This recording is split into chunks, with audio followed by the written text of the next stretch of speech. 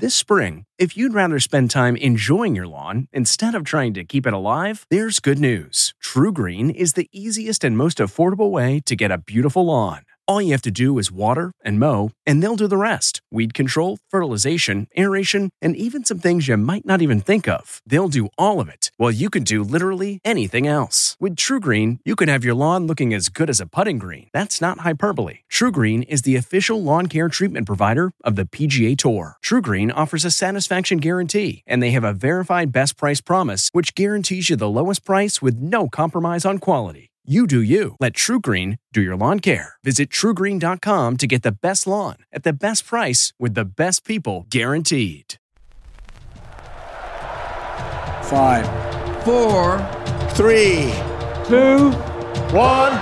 But who's counting, right? And his name is Major. Oh, ladies and gentlemen, please welcome Major Garrett. From the nation's capital. Major, fantastic. It's The Takeout. This is a major achievement. With CBS News Chief Washington Correspondent Major Garrett, yes, CBS, yes, hi. Major Garrett. Major, that's nonsense, and you should know better. Is Major out of the doghouse? The answer is yes. Welcome to the very best part of my broadcast week. I'm Major Garrett. This is The Takeout. Thanks for hanging out with us. Back out in restaurants at the Henri restaurant, right across the street from the famous Warner Theater in Washington, D.C., close to the White House, close to the FBI. We'll be talking about both those places as our conversation continues. And our guest this week, Marc Short. So if you've seen any video of Vice President Pence, you usually see Marc Short right over either his right or his left shoulder. Close advisor of the former Vice President. Marc, it's great to see you. Thanks for being with us. Major, thanks for having me back on The Takeout. So for my audience's benefit, in what capacity are you here? Should they hear your voice as essentially an echo of the Vice President? No, I don't pretend to speak for the Vice President. I'm here in my own capacity. Somebody who, Major, we've been friends for many years. We've known each other for a long time, absolutely. Conservative activist. I fortunately have the opportunity to teach a little bit these days on a couple college campuses. I'm obviously engaged in the political environment, and I still do work with the Vice President, but I don't pretend to speak for him. Understood. Have you had a chance to read, because this is really the news item of the morning as we tape this on, what's the date, kids? The 31st of August. Overnight, just the night before, the Justice Department put together a rather extensive filing in response to former President Trump's request for a special master related to the search at Mar-a-Lago. Have you had a chance to either read it or come to an understanding of what it asserts? Yeah, I've not read it in detail, Major, but certainly have read a lot of the press clippings around it. And any reaction top line from you about what it means and what it should be viewed as? Yeah, I think it's hard just to give a quick soundbite on it, Major. Because I don't want you to. Because my belief is that for your listeners, this has to be something taken in context. And that broader context is that, you know, when Donald Trump was elected president, one of the first encounters he had was candidly with the FBI director lying to him saying that you're not a target of investigation, when clearly the FBI, we now know, was working and continuing to push a fake dossier to go after the Steele president. dossier. Yes. And so I think, you know, we're looking at this, I think, somewhat myopically, because if you understand, for many conservatives and Republicans, there is great skepticism. And I think that the DOJ and FBI, unfortunately, has an extra burden because of that past history to be even more transparent with the American people. And I think you add on to that current controversies around Hunter Biden and a sense of a double standard. You add on to that a reality that with Hillary Clinton, when she left office, transferred classified documents to her personal email server, and the director of the FBI comes out and says, I've looked at this and there's no need to investigate it further. Trust me, you know, there's nothing to see here. And so, again, I think that there is an extra burden in this moment for DOJ to be far more transparent. We learn more today, but I still think there's a lot more that we need to know before we can be too What judgmental. more is on your mind that you would like to know that you don't know? I think that content within those classified documents, I think, is important for us to understand. Why is that important? Because under the law, classified is classified, and the president can't have them. I think it's not a fair reading of the law, as I understand it. And I don't think it's going too far on a limb to suggest that Hillary Clinton was wrong to transfer those documents, and President Trump likely should not have been in possession of those documents. I don't think that's too far of a stretch for a rational person to say. Having said that, I think there's a lot of context missing, and I think that, again, I think there's a question for a lot of people that says, well, if on the one hand, in Hillary Clinton's case, we're not going to recommend further investigation, then how do we move to a position where you're actually having a raid on the former president's home? And I think some of the document today explains that there were efforts to get that information, clearly. Yes. But that still is an extraordinary step to take. And I think before more can be determined, I think there has to be continued transparency on the part of DOJ here. One of the things represented in the filing is that there was a concerted effort to engage with the former president. There was an exchange of documents, but subsequently the FBI discovered, and it asserts very aggressively in this filing, that going back a second time, misrepresentations were made, and the phrase obstruction is used in the filing, that there wasn't an effort to do this without a search and without going to this extra step, which is in any way, shape, or form extraordinary. What does that mean to you? That there wasn't, it appears, if the Justice Department, and I get your skepticism and contextual hesitation to embrace everything asserted by the Justice Department, but if that's true, it reads to me like there was an effort to resolve this differently. I would agree with you on that, Major. I still think that there's probably intermediary steps before you actually send in a raid. And I do concur that I think one of the more troubling aspects of disclosures today was misrepresentations by the president's lawyers and documents to the FBI. And there's a big difference between playing a lawyer on TV and actually being a sound lawyer advising the former president. And I think that is certainly, it sounds or reads as if the president has tried to rectify that with additional people he's brought onto his legal team. Right, but they weren't there then, and he has to live with the history as it's written. Again, there is a risk to just hiring people who play lawyers on TV. And does it matter from your vantage point, Marc Short, that an executive order signed by President Trump increased, or legislation rather, not executive order, legislation increased penalties for the mishandling of classified information? And it was identified in the 2015 and 2016 campaign by Trump as a candidate, then as president, as a really important issue, and that we should do things differently and by the law. As we should. Absolutely we should. But again, I think we haven't been able to reach those conclusions yet, Major, till we know more about how these documents were in the president's possession, what he was doing with them, and exactly what's in them. Did the vice president, or did you, in working with the vice president, as you moved in and out of the White House, notice anything that would or did strike you as either reckless or sloppy with the president's attitude or handling of classified documents? No, there was nothing that I witnessed in that case, and I was privy in some occasions to actually be present for the president's briefings from the intelligence community. The presidential daily brief. Yeah, recall, before I served as the Vice President Chief of Staff, I was President Trump's Director of Legislative Affairs. Yes, indeed. And in that capacity, you appeared on this very program. And so I did have the opportunity to be present for those, and I would not say that I witnessed any time that I thought the president was reckless in handling those documents. Did the Vice President have a process by which to take in and handle classified documents that you observed? I think that it was a process that I think was pretty uniform across the White House, and that I think those documents were to be treated as secure as they are, and that meant that that there was for us as staff, which is different, far different than a principal like the president or vice president, but a process that you signed out and returned those documents, in which they were then signed and recognized. There was a very specific process and a paper trail that verified it. Yes. I think I know the answer to this question. It may seem like a ridiculous one, but I want to ask it anyway. Do you have any knowledge of whether the vice president ever took anything of a documentary basis, classified or not, from the White House or from his time as vice president? I have no knowledge of him being in possession of any of those documents upon his completion of service. I think that as far as handling those documents and anything else that was in our possession, our legal office took ownership of that process and made sure that everything was returned, boxed up, and the non-classified documents sent back to the archives. And for those in the audience who heard you initially and were like, yes, I'm so glad someone is saying this context, the Hillary Clinton, the James Comey,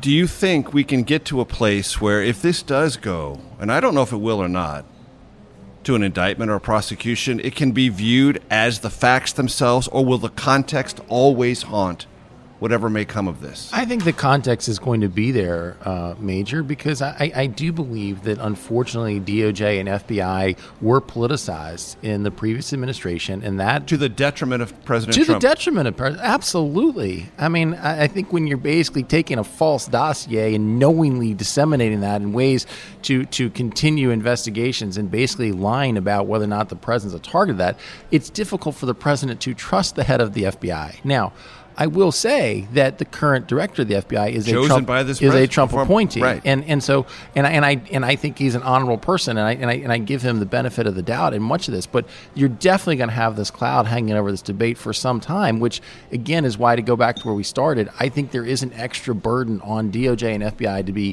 far more transparent in this case, because they've taken an extraordinary step with which in just a few years before they took an exactly opposite direction. That is the voice of Marc Short, our special guest here on the Takeout. Segment 2 coming up in just one moment. Sound the gifting panic alarm. We've all been there. You need to find the perfect gift. You have absolutely zero ideas and you don't know where to start. Relax. Now you can use gift mode on Etsy. Gift mode takes the stress out of gifting, so you can find the perfect item for anyone and any occasion.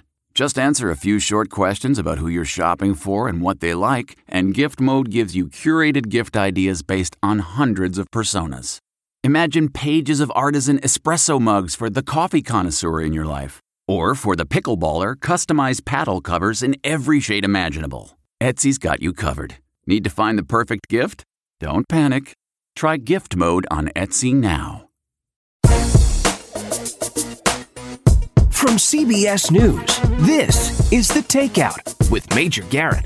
Welcome back to The Takeout. Welcome back to our table at Henri, the restaurant, right downtown Washington, D.C. Great to be out and about again. Marc Short is our special guest. We had a long conversation in the first segment about the context and the law and things like that. So it was said by someone you know somewhat well, Republican South Carolina Senator Lindsey Graham, in this recent week, if former President Trump is indicted, there will be riots in the streets. What do you think of that comment? You know, Major, I think that... Do you think that helps or hurts the context that we're trying to struggle through, I think, as a nation? I think that in this moment, when you're 70 days away from a significant midterm election, Republicans will prosper if this becomes a referendum on Joe Biden.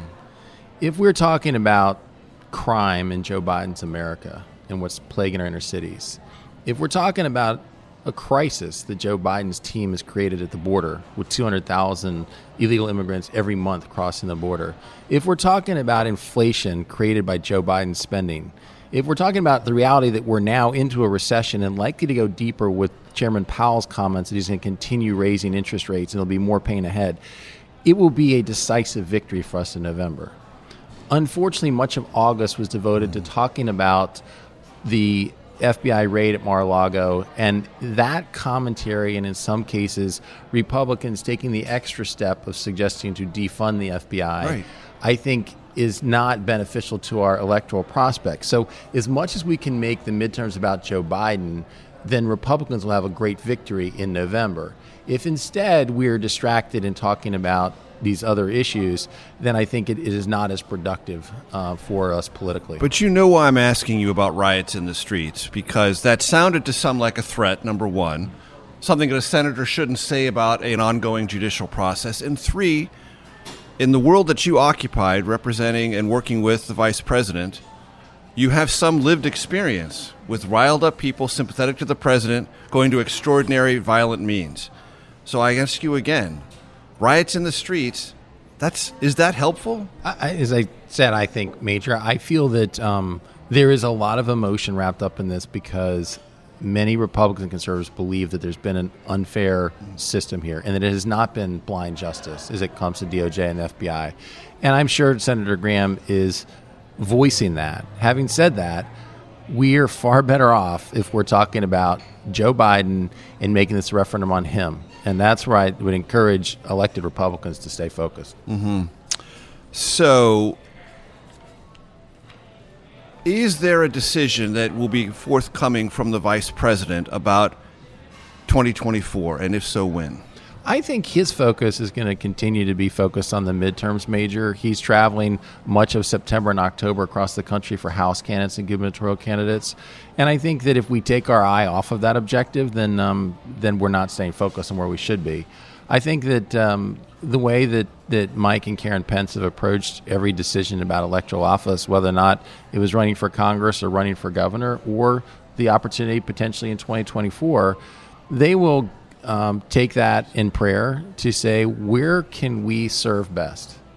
And that's going to be their decision matrix. It's not going to be based upon where current polling is or where people speculate lanes are. It's going to be where are we being called to serve? And that decision won't be made until sometime in 2023. I take that at face value, but everyone who is skilled in this place, meaning politics, and the vice president has a skill set, is not indifferent to lanes or places or ways by which whatever it is you think you're serving can be advanced.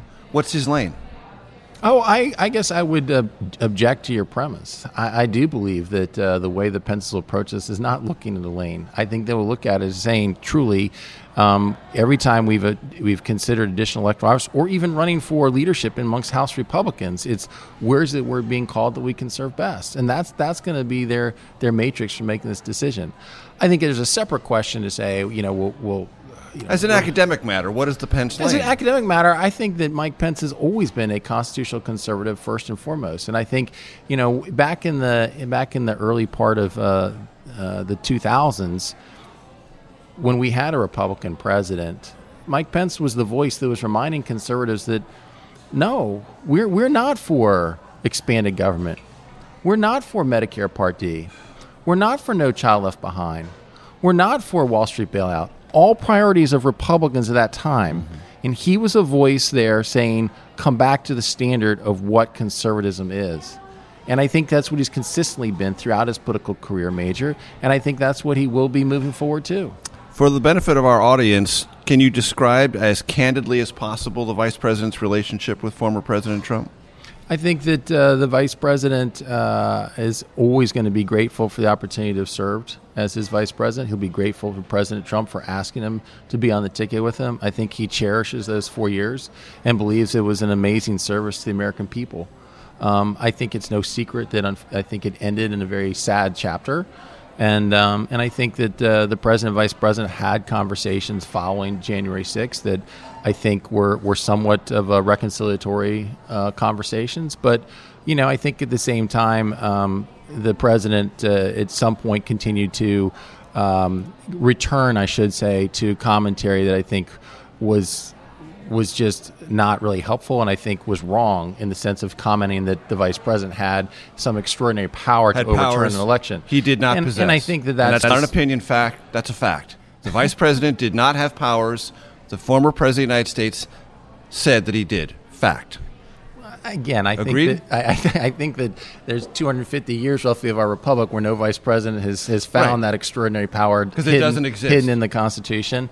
And I think that for there's no magic Republicans, cheat code in the Constitution allowing the vice president to settle an election. For Republicans Correct? who think they wish that, I think that if in 2024 Kamala Harris was rejecting Texas or Alabama, they'd be quite upset. Hello.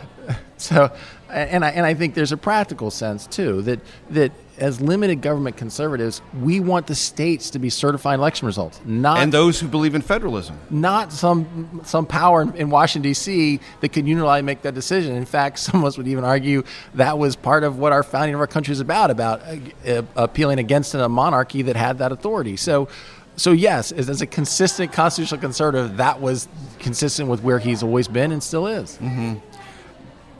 Whatever choice he may make about 2024 will have anything to do with what former President Trump decides to do. I don't think it will, Major. Again, I come back to the way he's going to go about making this decision, and that's not based upon who else is in the race. Right. So if former President Trump has already announced, and in this prayerful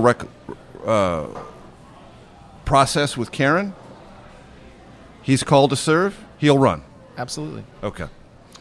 Whoa, that's always a great sound at a restaurant, even at midday, I will say. For the vice president, in the context of the midterms, I had a conversation with him a couple months ago, and he was very bullish, very bullish. said it could be like 2010, 63 seats for the House Republicans. Is he so bullish now? I think he remains bullish, Major, but I say it with the caveat that we just discussed, being that I think that there are a lot of voters across our country who are shocked at what's happening to our border. They're feeling the pain of inflation, of high energy prices, now even higher energy prices potentially that is limiting supply in California. I think that there's a great frustration as well about us heading into a recession and crime. And so, yes, that opportunity is there for us. But the question is, will Republicans stay focused on those topics? Mm-hmm.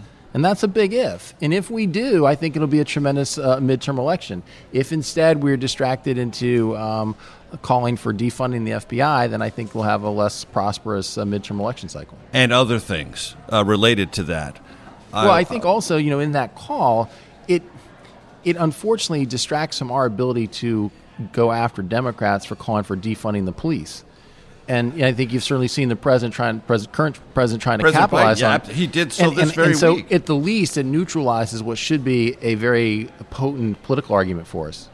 So I want to tee this up because it's a good question that needs and deserves a good answer, and I want to give you time for it. But one of the things that's also happening in this midterm conversation is there was a significant Supreme Court decision in the Dobbs case. And some Republicans are struggling with their orientation to that underlying issue.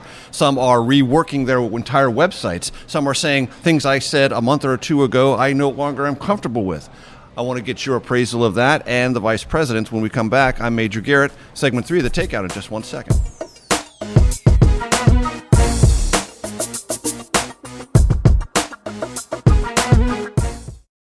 This episode is brought in part to you by Audible, your go-to destination for thrilling audio entertainment.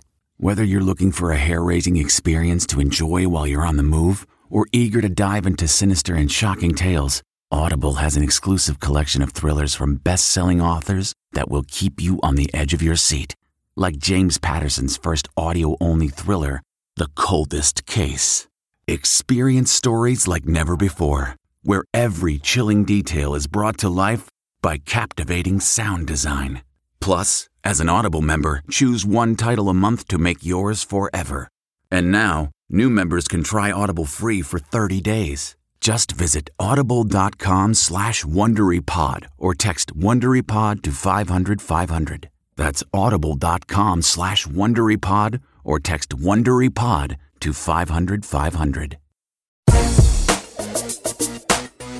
From CBS News, this is The Takeout with Major Garrett. Welcome back to The Takeout. Welcome back to the restaurant Henri, downtown Washington, D.C. It's midday, August 31st. I'd like to tell you when we're doing this. Lunch will be here soon. Fried chicken sandwiches. Looking forward to that. Marc Short is with us. Marc, you heard my question as we went to break. Give me your answer. Major, I think that Republicans should be celebrating life and celebrating that after 50 years of an atrocity in this country, that our Supreme Court finally overturned Roe v. Wade. I think that in a sheer political sense, I think it's fair to suggest that Democrats were not enthused about this election prior to that decision, and that there's probably a reality that it boosted some Democrat activism. But I also think Republicans should proudly be the party of life in this country. And after 63 million lives have been snuffed out by abortion, roughly 2/3 to 3/4 of them African-American children, Republicans should proudly be standing for life in this moment. And I think it's disappointing to see some fleeing from that argument because I think this is what we've tried to accomplish for 50 years. And I think now's our opportunity to take our case to the American people state by state to talk about why we want to have in America a culture of life rather than a culture of death. And does that fleeing, which I've noted and is visible in several statewide races, suggest to you that they don't understand the underlying purpose of this particular point of view and they were maybe just taking what they thought was a politically helpful point of view? I'm sure that that's probably the case in some cases, Major. Just like on the left, I'm sure that some who don't understand the consequences of abortion but believe that's the constituency they need to maintain elected office. So I'm sure there's some of that. But I also and when you strike poses and the political heat gets turned up, sometimes you backpedal. Well, unfortunately, if you don't understand why you think what you think. Well, true, and I think that's why we need courageous public officials who stand by what they believe, and you know why they believe it. And I believe that championing life is a great cause for the Republican Party, and I think that it follows in our cause. Similarly, the Republican Party that stood to end slavery in our country. I think there's also a lot of parallels. Do you compare the two? I do compare them because I think there's a lot of comparisons, frankly, to the Plessy v. Ferguson decision and overturning Roe v. Wade in this way. It took us 60 years to overturn Plessy v. Ferguson. It took us 50 years to overturn Roe v. Wade. And in that case, there were similar political people in the South who who said this is going to be a political loser for us, the Plessy v. Ferguson overturning that Brown versus Board of Education. And similarly, that you have that now with some Republicans who are wetting the bed and saying, "Oh no, we actually won." They should not. Our party will be much stronger in the long term for being the party of life. And if they're able to articulate to the American people why we stand for life and why Roe v. Wade was a wrong decision based upon a fictitious notion that's not found in the Constitution, we will be a stronger party. Let me ask you about January 6th and the committee.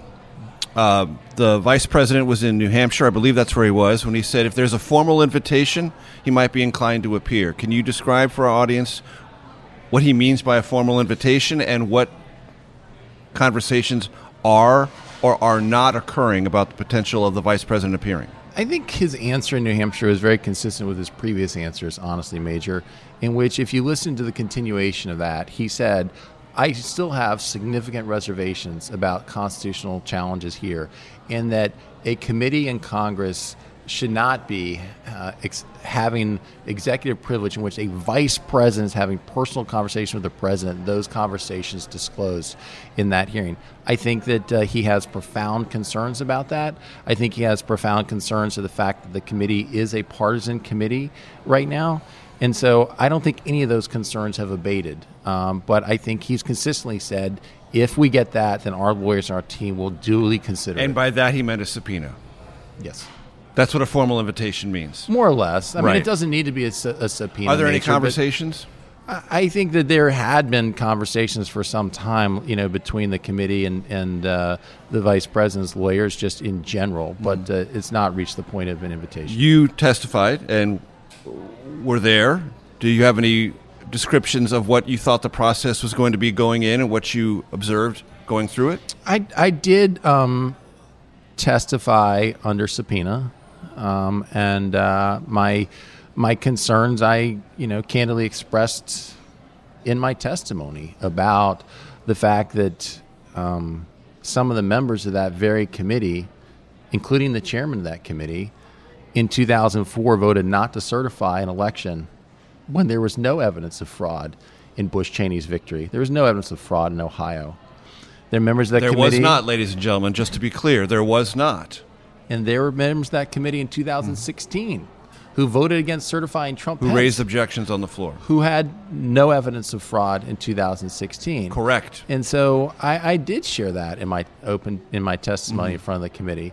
Having said that, Major, I think that the committee handled me and our testimony in a very professional manner, and I appreciate that. But I do think that the makeup of the committee, I think, does provide some concerns, I think, to people who feel like it's not going to be a fair hearing. That the federal judiciary, when these questions have been put before it by various folks subpoenaed, has said, no, this is a legitimate process and it has legal rights to proceed. You agree with that? You accept that? I did not contest my subpoena. Right. I mean, but I did not participate in a voluntary basis, but upon receipt of a subpoena, then I comply with that subpoena for that very reason. Major. Right. Understood. It has been said by those who represent election officials, people who represent federal employees, that we are in a climate and an atmosphere right now where people are getting threatened either with voice messages, texts, doxed. There's a sense, an atmospheric one of danger that people feel in this superheated political environment. You lived through that. The vice president lived through that in a very real sense. Do you have anything to say about that particular reality in America right now and how we can best pull back from that? Well, it's got to stop, Major. I mean, we need to understand that the right to vote is an incredible privilege, and it's something that that we should all cherish. And I think that there's obviously a lot of emotions in 2020 because I think there were election laws that were impacted based upon COVID, and I think it created a lot of problems, in part not just because of the changes, but in part because of the process, and that state election laws should be administered by the state legislators, elected officials, not by unelected people who unilaterally make those decisions. And I think that created a lot of consternation in the process. I am hopeful that many of the reforms that are happening in some states are helping to rectify that and give Americans better assurances of the security of the process. But there's absolutely no doubt there should never be a threat against election officials who are simply doing their job. Two observations. Back to your earlier point about locality and states. One of the most decentralized things we do in America is conduct elections. And we rely, and folks, I've told you about this, it's coming. Talking to you more about my book, The Big Truth. One of the things I talk about on that book is this decentralized nature means it is your friends and your neighbors, people that you live with in your own community that are at the polling places. And they are the front lines of this process. And it is, I feel, not only a civically celebratory process, it's one of the things that's uniquely American. We do this at the local level. There is not some grand master in Washington deciding how we do elections. It's an intimately local affair. And yes, COVID changed things. And there was plenty of litigation, 400 lawsuits before the election. Everyone knew the rules. Republicans won some of those lawsuits. Democrats won some of those lawsuits. But everyone knew what the rules were before Election Day. My point is, the process and those friends and neighbors of yours who counted the ballots and who did the hard work did their jobs. And the results reflected the will of the people. Full stop. Agree or disagree? I agree with most of that, Major. I don't know that I agree on the perspective that the rules were set beforehand and both sides agreed, because I think there were cases... No, not necessarily agreed, but the litigation had been settled. But they knew what they were going to be. Well, there were cases when specific unelected officials made unilateral decisions, such as we don't need signatures to match anymore, when that had always been the case in a particular state. Or decisions, I do think you're right, in some cases where there was ballot harvesting or where there were drop boxes put in place, that typically was something that I may disagree with, but went through a process that happened. Right. But there were occasions when it wasn't a normal process with a elected official making that determination. In some cases, unelected officials taking broad unilateral steps. And I think some of those things are still being litigated, and I think that there's belief that in some cases the Supreme Court will finally weigh in on Pennsylvania, Wisconsin. Having said that, regardless, there should not be a tax on people who are public servants doing their job. That's the voice of Marc Short. Segment 4, The Takeout, and lunch has arrived, coming up in just one moment. What makes a life a good one? Is it the adventure you have? Or the friends you find along the way? Maybe it's pursuing your passion while striving to protect, defend, and save what you believe in every single day. So what makes a life a good one? In the Coast Guard, we think it's all of the above and more. But you'll have to find out for yourself. Visit gocoastguard.com to learn more.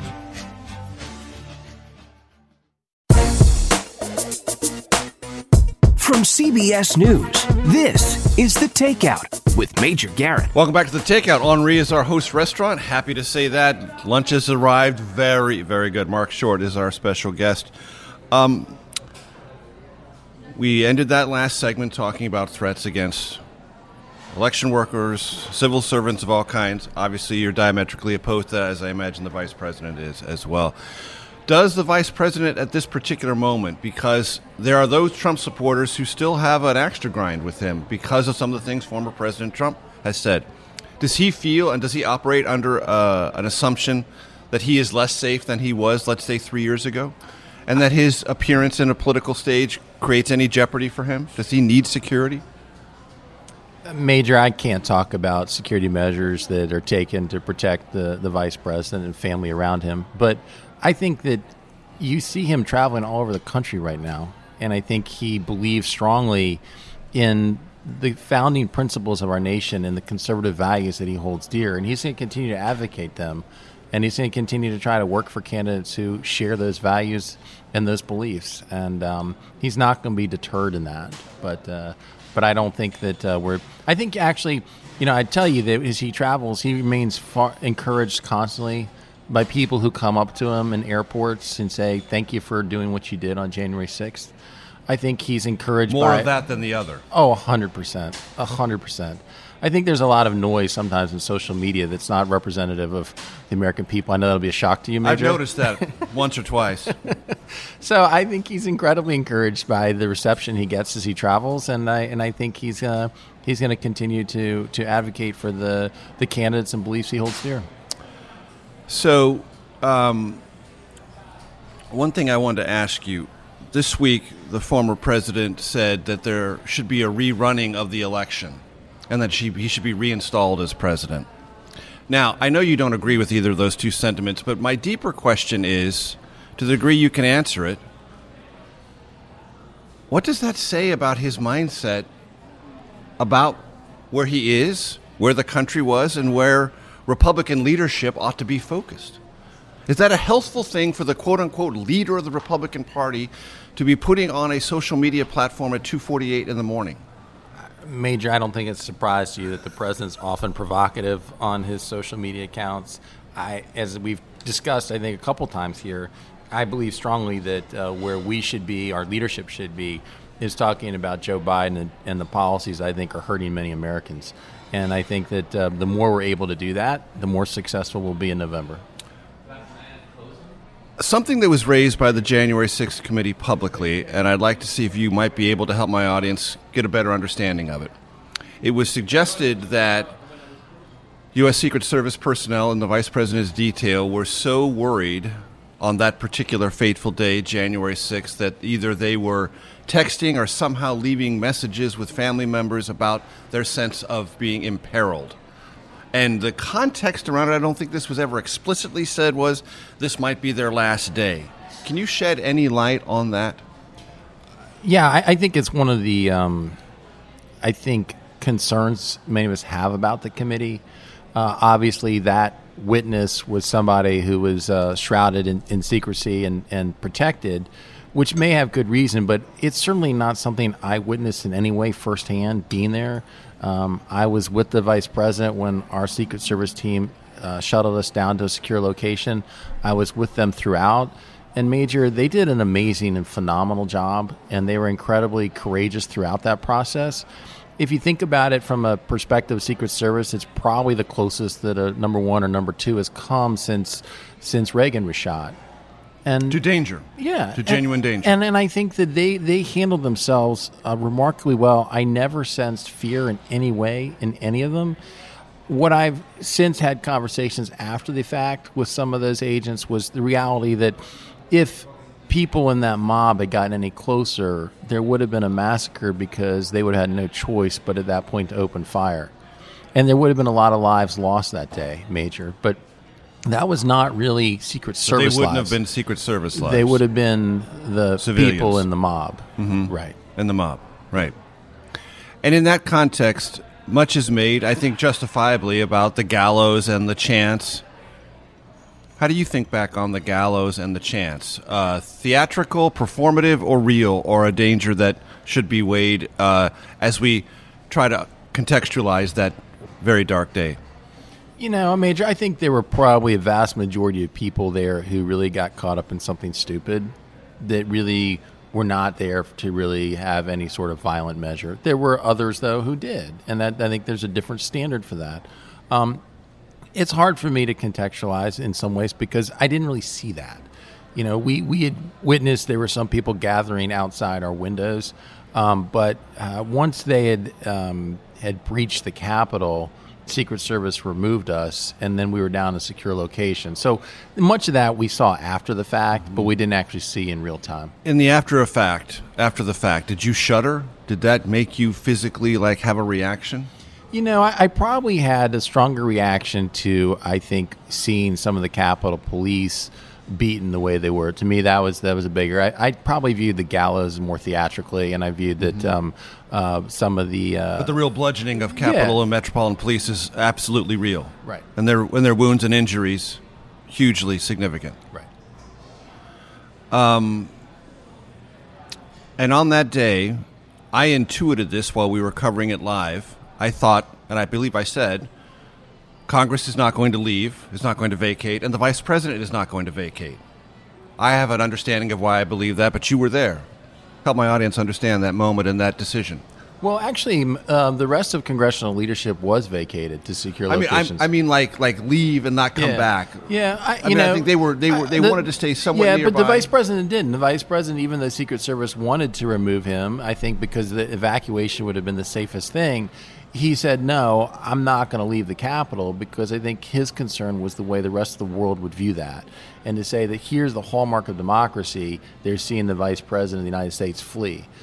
So he was determined to stay, and he stayed throughout the proceedings. But in the conversations that were subsequently had with other congressional leaders, the vice president was clear to say, it is important we get back in and complete our duty as soon as possible to show that democracy is going to thrive. And is, Did the vice president have any doubt that if he got in that SUV with the Secret Service and left, he would not be allowed back, or would not be allowed to be ordered back? I think that's one of the conspiracy theories that's out there. I don't think that was ever really concerned. I think the interest to put him in a vehicle was to remove him from that scene. But I don't think there's ever a conversation to say, if once we go, you won't be allowed back. I think that's more of a conspiracy theory that's out there, Major. Mm-hmm. And how do you believe, in the 40 seconds or so we have remaining, that experience has shaped the vice president, changed him? Well, I think it was a tragic day that I think has shaped a lot of people. But I think that the vice president was consistent throughout the process from November 3rd to January 6th about what his role and responsibilities were. As, again, somebody who understands what his limited role was, based upon a belief as to what our founders wanted, which was to decentralize, allow states to certify, and for him to have more of a role that just simply certifies, opens, and counts is the language the Constitutional Electoral Count Act use. That is the language. Marc Short, it's a pleasure always to sit down at the table with you. Thanks so much. For those of you watching on CBS News Streaming and Paramount Plus and those on our podcast platforms, please stay tuned to the Takeout Outtake Especial. For our radio audience, we need to say farewell. We'll see you next week. The comfort of your favorite seat is now your comfy car selling command center, thanks to Carvana. It doesn't get any better than this. Your favorite seat's the best spot in the house. Make it even better by entering your license plate or VIN and getting a real offer in minutes. There really is no place like home. And speaking of home, Carvana will pick up your car from yours after you finalize your offer. Visit Carvana.com or download the app and sell your car from your comfy place.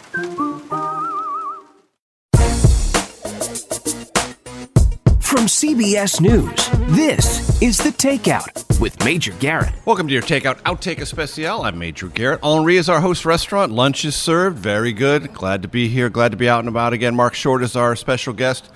Doesn't in every way, shape, and form speak for the former Vice President Mike Pence, but pretty close. So one of the things I know you want to talk about, and I think this is a huge issue, it will be in the midterms, and if it's not a big issue in the midterms, it will be through the 2024 campaign.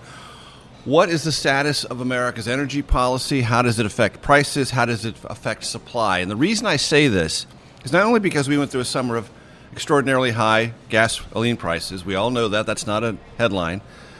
But Europe is going to go through a very difficult winter. Goldman Sachs just predicted that the United Kingdom could experience inflation at 22%, not seen since the late 70s, in part because of energy issues, supply and price. I know you have some thoughts on that, Marc. Run.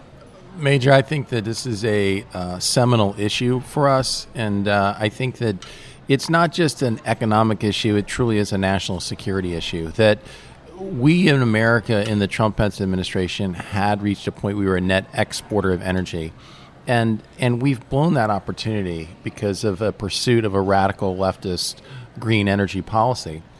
And I think what you're witnessing this weekend in California with requests to conserve energy, potentially rolling blackouts, I think what you're witnessing is a recommendation to set thermostats at 78 degrees. And provide certain, power down during certain hours. And I think, there's an absurdity that just with recently California announced elimination of gas vehicles, But by 2035, yes. The electric vehicles are powered at power plants from fossil fuel. And so the absurdity of this policy of basically saying, well, you actually won't be able to power up your electric vehicle. We're only going to require electric vehicles, I think can be comical. But at the same time, the vast majority of the components of electric vehicles are provided by China, communist China, or rare earth minerals produced in Russia. And so here we have these amazing natural resources in our own country, but in pursuit of a radical leftist green energy policy, we're actually becoming more dependent upon China and Russia, which is what you're pointing out is what the problem is in Europe, is they've become so dependent on the gas supply from Russia. And it's not just going to be in Europe that's experienced it. Natural gas prices are at all-time highs right now. People don't see it as much in the moment because some of gas prices on their vehicles have lowered. But the natural gas is what really heats most of our homes. And this winter, Americans are going to feel that across our country. Because natural gas has replaced, for electric power, coal. Because it's cleaner and more abundant and less expensive. There's been, over the last decade, a switch out there. It is cleaner and less expensive, but yet for the Biden administration and others, they continue to deny permits to continue to produce natural gas because they consider it a fossil fuel. So even though you acknowledge it's a cleaner energy, it is not something that suffices for cleaner this than coal, for sure. Absolutely, yes. But it doesn't suffice for this administration or for the governor in California. And as we think about this, it strikes me that there's also another part of this conversation, which those on the left would point to and say, look, we may agree or disagree on that, but climate change is real, weather patterns are more extreme, less predictable, and the proximate victims live in places like Mississippi. Jackson, Mississippi right now doesn't have clean water because of historic flooding that overwhelmed its systems. Kentucky, the beautiful bluegrass state of Kentucky, has had not one, not two, but 3 bouts of massive either tornadic storms or floods. People who are poor, people who live in places with insufficient infrastructure, not people who live in urban environments where there are lots of options, are being deluged, and that's the literal term, by extreme weather patterns that are more pronounced and visible, scientists tell us, as a result of climate change. Isn't that part of the conversation as well? Major, there's an important component here. I'm not going to probably accept your premise because I believe that we've always had flooding, and I think you can take any sort of abnormal So nothing unusual going on. But I'm not going to say that flooding in Mississippi or flooding in Kentucky are a result of climate change. I think that's a step too far. But talking about the people who are hurt the most, people are often fleeing third world countries to come to America, and what you're basically telling them is, hey, you know what? You're going to have to pay more to heat your home. You're going to have to pay more because those of us who are rich enough to afford electric vehicles, we're going to take taxpayer subsidies and provide people another $7,500 credit to buy an electric vehicle that only the wealthy can afford because it's a $65,000 price tag. So the policies that green energy is actually pursuing are actually hurting those people who are poorest most, and it's benefiting the wealthy and the privileged. And it's something that should be part of our conversation today, that people who should be coming to this country because they actually can't get power in their third world countries, they're trying to get a new start, we're actually denying them that opportunity because of the pursuit of some of these crazy policies right now. Well, that is the voice of Marc Short. And that concludes our Takeout Outtake Especial. Thanks for being with us. Thank you to Henri, our host restaurant. We'll see you next week. The Takeout is produced by Arden Farhi, Jamie Benson, Sarah Cook, Ellie Watson, Jake Rosen, and Ashley Armstrong. CBSN production by Eric Susanen. Follow us on Facebook, Twitter, and Instagram at Takeout Podcast. That's at Takeout Podcast. And for more, go to takeoutpodcast.com.